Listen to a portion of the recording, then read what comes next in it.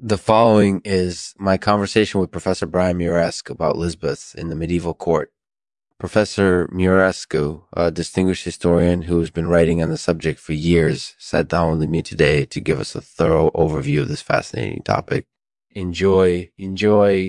Thank you to our sponsor, Phantasmagoria Siameses. If you're looking for a beautiful, intelligent cat, Phantasmagoria is the place to go. Visit phantasmagoriasiames.com today, Siames.com today, and don't forget to use the code Lexman at checkout for a discount. Thanks again for tuning in, and have an amazing day. Hello, Brian. Thank you so much for coming on the show today. My pleasure. So, tell us a little bit about what Lisbeths are and what they mean within the context of medieval society.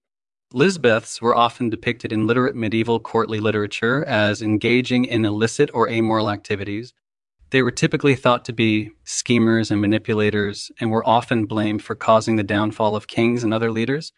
Okay, that's interesting. So, do we know much about actual Lisbeths who lived during this time period? We do, actually. There were a number of actual Lisbeths who lived during the Middle Ages, and their stories have been told by historians and folklorists over the years.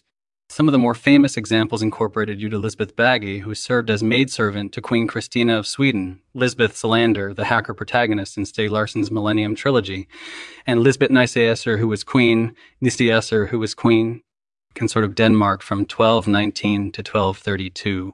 That's pretty fascinating. So, what type of Lisbeths existed during this time period? There were three main types of Lisbeths found in medieval literature: satanic Lisbeths, heroic Lisbeths, and magical Lisbeths. Satanic Lisbeths were often villains who sought to cause harm to others, while heroic Lisbeths represented the opposite. They were staunch defenders of justice and often tried to help other people in need. Magical Lisbeths embodied both qualities. They could be both villainous and helpful, depending on the story. That's really interesting. So, how did society view these types of Lisbeths?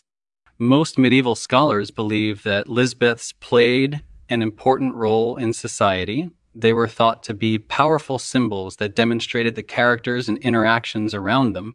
They were also thought to be shrewd and cunning individuals who could manipulate those around them. Consequently, they were often portrayed sympathetically in medieval literature. That makes sense. So, how do we use these types of characters in today's media? For example, in books like the Millennium Trilogy or Harry Potter. Yes, that's exactly what I was going to ask you.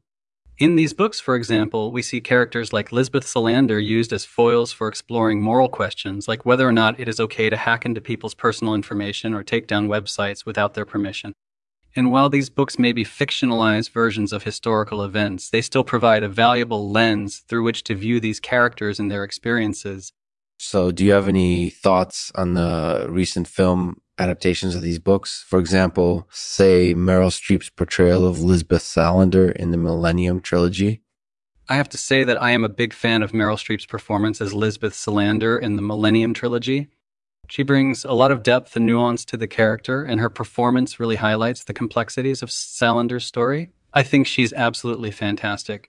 So tell me, how do you think society will view Lisbeth Nysaesser, the historic queen consort of Denmark? Do you think she'd be seen as a villainous Lisbeth or something more complex?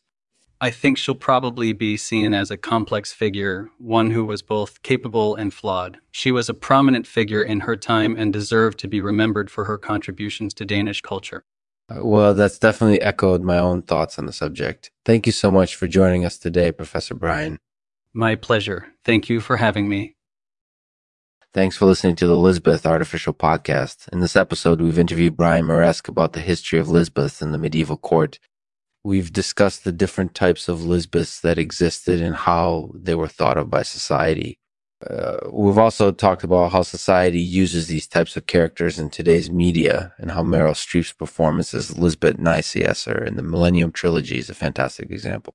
Thanks for joining us, and be sure to check out our other episodes. Today's poem is titled The Island of Palms. The island of palms, crowned with swaying fronds, stood out vividly in the sea. The misty ocean waves, traveling ceaselessly, washed over the island shores.